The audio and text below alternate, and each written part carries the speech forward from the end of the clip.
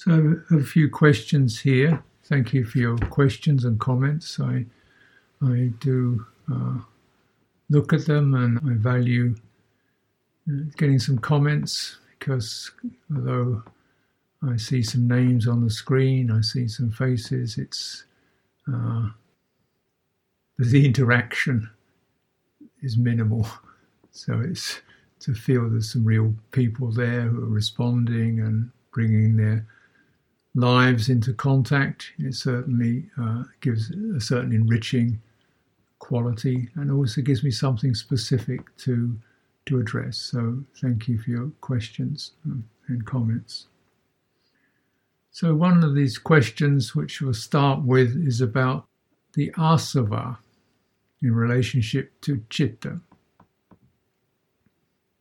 And so these terms are linked together, and particularly the expression is when the āsava are finished, the citta is liberated.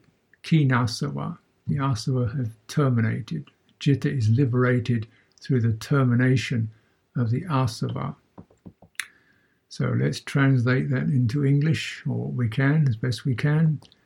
Āsava refers to a kind of disease or corruption, and it's apparently associated with a disease that trees used to get, where they start to break open and their sap would come oozing out. Quite graphic. And so the āsava can either be seen as that which invades the tree, or it could be seen as the tree leaking its juice, leaking its sap, so it's bleeding, you could say. And so both of these are useful impressions to have to understand what's occurring. The citta, your heart, your awareness, your sensitivity, is invaded by some corrupting influence, and it starts to leak and flood, and its energies and its composure dissipates. And there are three āsava. First is called the āsava of ignorance, or seeing things wrongly. So this really affects everything. And in seeing things wrongly, or ignorance, means the citta believes that it belongs to this manifest sensory, mental, psychological. It believes it belongs to this. I'm in this. This is where I am. And this is such a profound influence that few of us ever doubt that we are in this. I am sort of aware in this body. I am in this room. I am living at this time of day in this country. This seems so true. And yet when you begin to examine, well, what are you talking about? Who's in this body? Which part of the body? The whole body? The body, as you experience it, is constantly changing. The visual appearance, the bodily experience in the body is of sensations and pulses that are continually shifting. And you can be aware of them. You can notice them. And also you can completely ignore them. So clearly these arise, but to say this is fundamentally where you are is a mistake. And similarly, even more obviously, we look around, we say in a room, well, if you take the walls down, you haven't moved anywhere, where's the room? And you might live in a country, say I live in Switzerland or something, and then, well, where does Switzerland become France? It's just purely a conventional border, isn't it? You're on the planet, and where you choose to put the boundaries of that is up to you. You could say you live in Europe, or you could say you live on the planet Earth, or you could say you live in Zurich, or you could say you live in this street, or this house, or this room. And those are just creating boundaries around something that has no boundary. So what are we in? We experience ourselves surrounded by or seemingly in contact with the world of visual consciousness, auditory consciousness, tactile consciousness, and so on. But when you're, say, just even with your eyes, can you see objects? The object, it's out there, isn't it? So if it's out there, you're not in it, are you? Is it inside you, the object? No, it's out there. How do you see it? You experience a kind of feeling or a perception that arises from that visual thing, that visual object. But the visual object's not in you. If you close your eyes, it disappears. So you close your eyes, you're no longer in visual consciousness. Right? Similarly, hearing, all these other consciousnesses, you can close them or you can turn in another direction. The consciousness, and the most difficult consciousness, of course, is the mental consciousness, the thinking mind, which keeps arranging everything, and we seem very much to be in that. Until you begin to practice quietening your thoughts, calming your thoughts, and you see thoughts are no longer a solid wall, but they're momentary flutters and momentary processes, momentary phenomena passing through. So it's not very solid, is it? So, but the ignorance thinks, I'm in this country, this room, I'm in this body, that's the way it appears, till you begin to examine it. Now, the second āsava is the āsava of sensuality, which means there's a strong push. The citta pushes out towards sights and sounds, seeking happiness, seeking security in sights, sounds, touches, or a mixture of them. If I get the right flavour, the right odour, the right visual thing, the right kind of physical contact, I'll be okay. And of course, it never quite works. It's not stable and it's not satisfying. But the citta continually looks around in that realm for something or mixture that will make it feel stable and contented. And that's a strong impression. And it doesn't work because the citta actually isn't in the sense realm. It keeps trying to get into it because it's searching for a quality called happiness. But a sight is not happy, a sound is not happy. Happiness is in your own heart, in your own citta. It's not in the sight or the sound, is it? Right. So this kind of pressure to move out. And we can also recognize that there are certain ways in which we release ourselves or are no longer so engaged with the sense world. For example, when we have a sense of conscience and concern, morality, well, that's a real thing. That disturbs me. Morality is not something you can see or touch or taste. It's not an idea. It's a heart experience. Right? And with that, we're no longer so concerned about the sense realm or attraction to it. We just want to live in a balanced, composed way. So the citta can step back from the sense realm. There's a way in which it can not be so dominated by this āsava. But if it is dominated by it, then it's constantly seeking and quarrelling and trying to find a place in the sense world when it can't find a place. The third āsava is called the āsava of becoming. This is not a very easy translation, but the Pali word is bhava, and it means continuity. I will exist, I was, I will be in the future. Yeah. What will I be in the future? I'm concerned about what I'll be in the future. What will happen to me in the future, I don't know, and I feel anxious. Or I'm very eager for the future. I have a great idea, something I want to do in the future. And the past, I have regret for the past. I have a sense of nostalgia and fondness for the past. Where is this stuff? Where is this future? Where is this past? It's a mental construction, isn't it? Actually, there is no real future.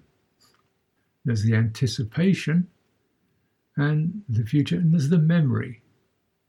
But anticipation happens now, memory happens now. They create the future. Yeah. But the inclination is to, I am a person who moves through time. I'm a person who moves through time. I was, I am, I will be. But actually, more true is the matter that time is an experience that moves my citta. It's that anticipation and memory, and that searching to make it stable and satisfactory, and it's not stable or satisfactory, and you can't find yourself in it. So this is these āsava, and they constantly throw the citta off balance into this state of restless dissatisfaction we call samsara. So that's the āsava. So you can meditate on a sense consciousness. This is a visual experience. You can, rather than go into the details, just look at visual consciousness is there. And there it is, it's and you don't have to go into it. And also see how the visual consciousness gives you the sense of being here, and that's there. But actually, if you close your eyes, there's no there. So there's no there, where is here?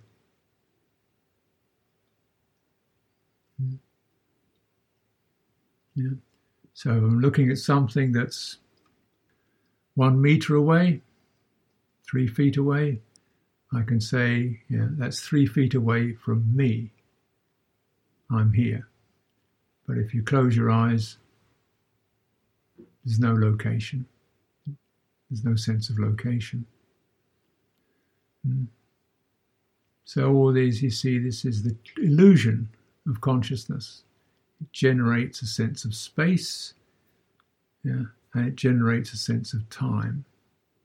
And citta feels trapped in that. This is the world of death and wandering on. So the theme is to release the citta from the āsava by stabilizing citta in its own presence. So, for example, morality is not a matter of time or place. Loving kindness is not a matter of time or place. Composure and calm and samadhi is not a matter of time and place. And when the citta abides in ethical concern, in loving kindness and in samadhi, this is when it begins to settle, because it's settling into itself. So with a disengagement from the āsava, the citta settles, quietens, and is liberated.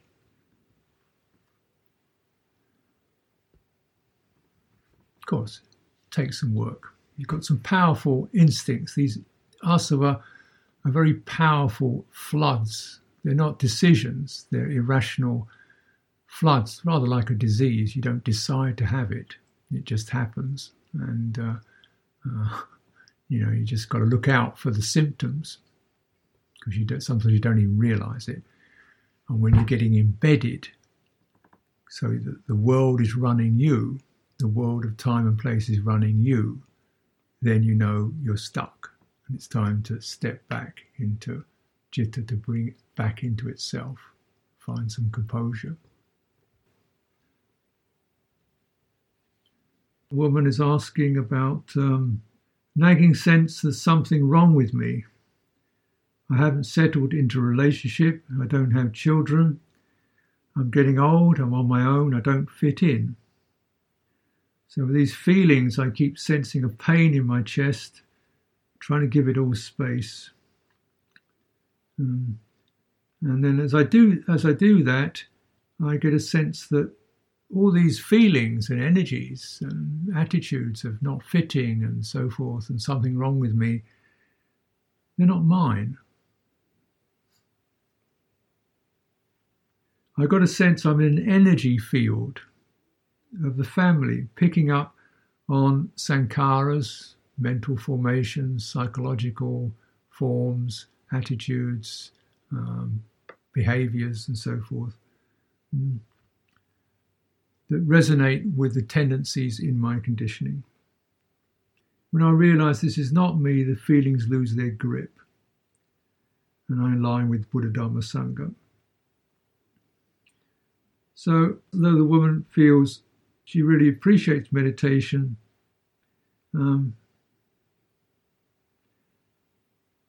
I don't find myself aligning with any particular practices or cultivating particular states. I often lack discipline in practice.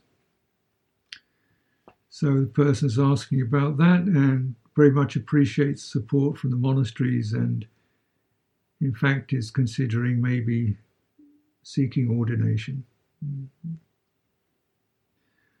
Well,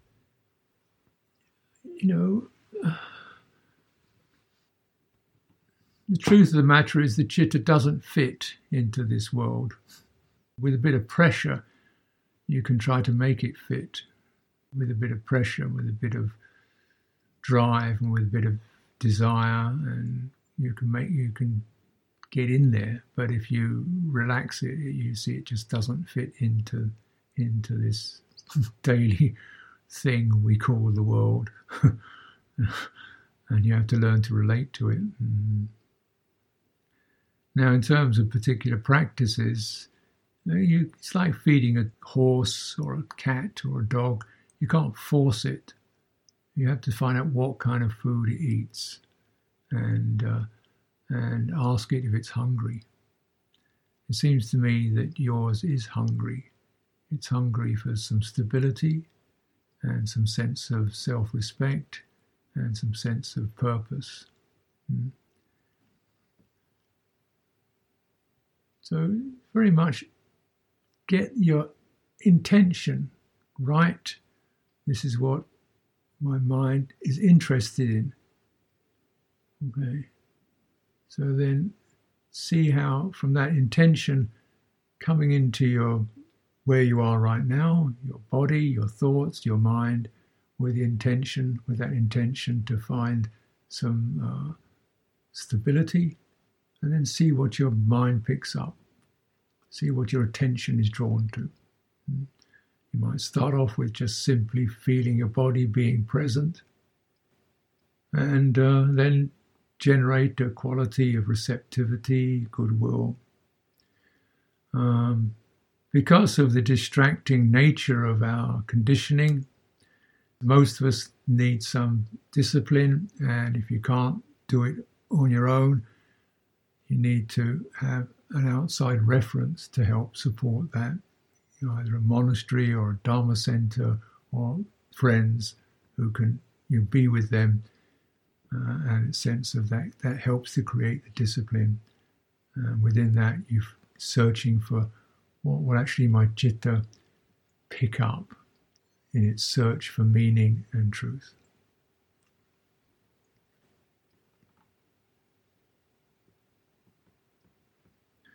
So another person is asking about kalyāṇamitta as being important.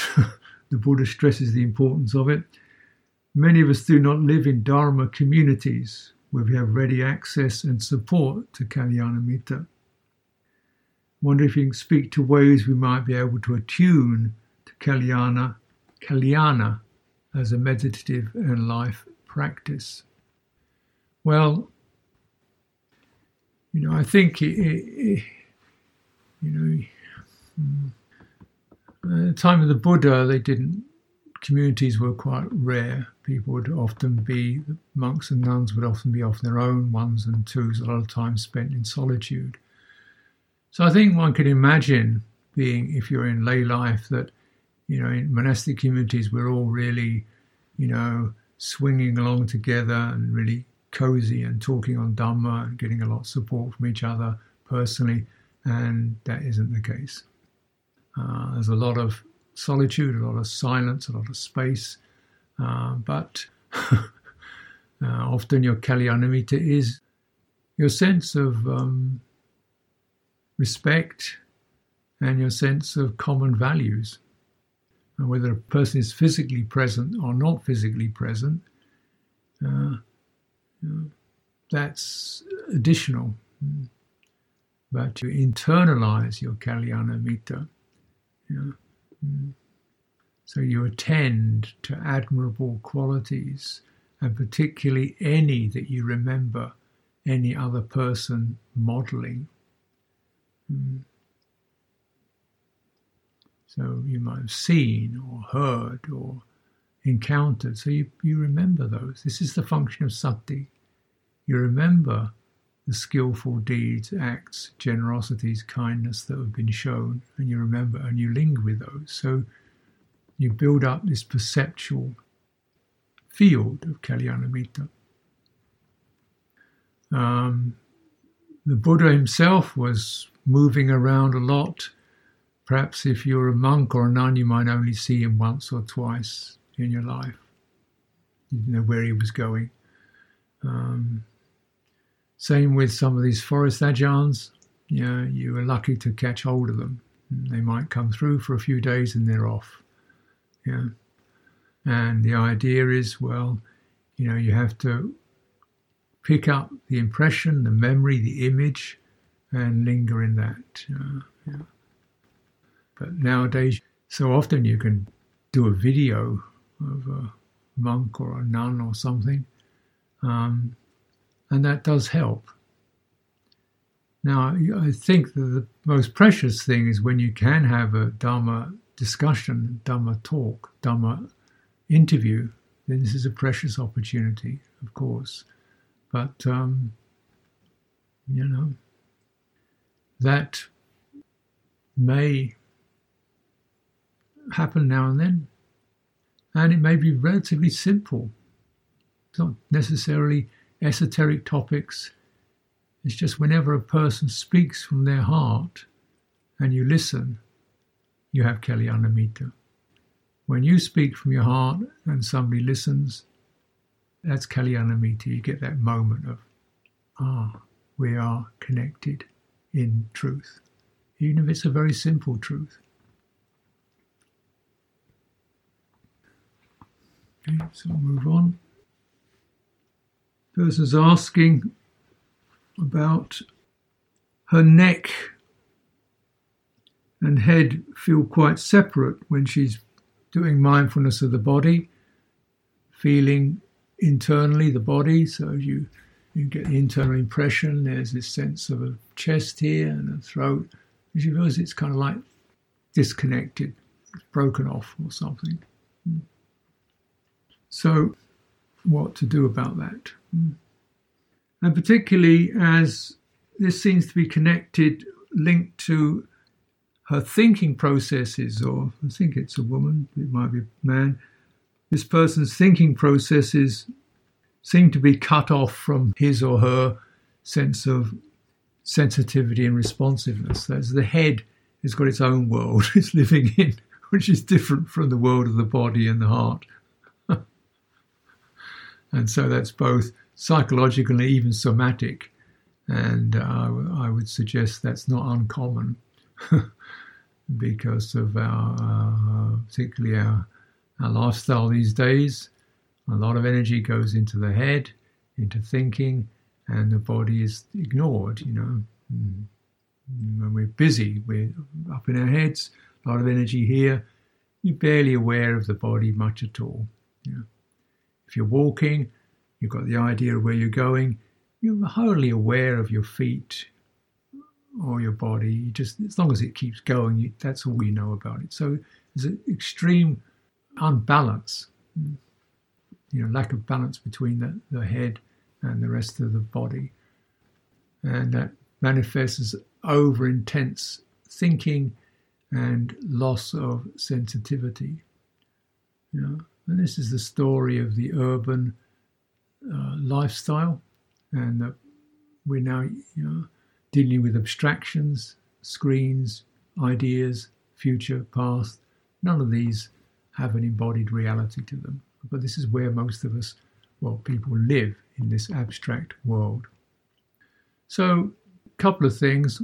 First thing is you learn to sweep your attention from the sensations in your chest or your throat up into your head, sweep it slowly up and down, and see is there any place where it stops? Is there any place where there's a tension or a break? If that's the case, you bring your awareness there and expand your awareness till you find the places where you can feel things. You can feel your chin or your jaw, and you can feel your throat, and just linger there, building up more sensitivity around this particular area. And you can move your awareness around lightly if it feels tight or tense or numb. Second thing is, with your thinking, learn to feel your thoughts. So we can think about da-da-da-da-da very fast, and you might feel them, this is a fast thought, this is a busy thought, this is an urgent thought, this is a happy thought, this is an excited thought.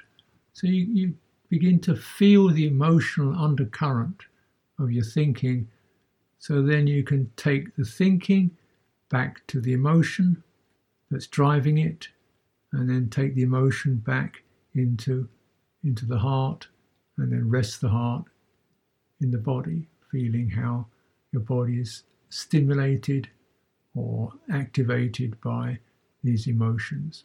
So once you get back to emotion, then you can feel your body again. So you're beginning to form a connection between the thinking, the head, body, and heart. And none of them are wrong. They're just, when they're unbalanced, things go wrong. But if they come together, then things begin to settle properly, and you find the right balance. Someone's asking about the technical points. 3 terms for investigation: vitaka-vicāra, dhammavicaya, and vimaṃsa. Vitaka-vicāra is not investigation, it's just the thinking process, which means that thinking places attention on something momentarily, and vicāra, how does it feel? So it's like thinking and sensing, just like you're placing your finger on something. So whenever you think of something like, Janice or the cat, you get a little picture of the cat, and then, that's that. So the placing and sensing. There's no investigation. It's just a location. It's creating a perception, right? Now, dhammavicaya is you exploring the quality of an experience. How does this feel? What is it doing? And so exploring the qualities of experience. Is it sour? Is it defiled? Is it pure? How does it feel? So investigating qualities of experience. So the thoughts are thoughts, but there could be thoughts that are brutal, thoughts that are fickle, thoughts that are happy. This contains this quality. So you're penetrating the qualities, the ethical and the tonal and the citta qualities that are present in phenomena. This is mental phenomena. Vimaṃsa refers to a process of analysis. So it's like, this is this, it's much more intellectual. Sampajana doesn't seem to appear in these factors. I don't know who created these lists of factors, but sampajana is just, it's not really a separate factor. It's just that's what happens when there's mindfulness. It just means you see things clearly. Yeah. So if there's mindfulness, you see things directly, fully. And so it's an attribute of mindfulness. It's like, if I put my spectacles on, I see things clearly. Yeah. So if I put my mindfulness on, I see things clearly. So that's sampajanya. Seeing things directly, fully seeing things. Okay, well, I think we're coming to the end of our time. I realise you've all taken some time out of your day, and you may have other things you want to do. So I don't want to take up a lot more time. And maybe there's enough this time for you to think about, digest, take in, and make use of. So let's keep practicing, and I hope to see any of you who wish to. Hope to see you next week, next Saturday.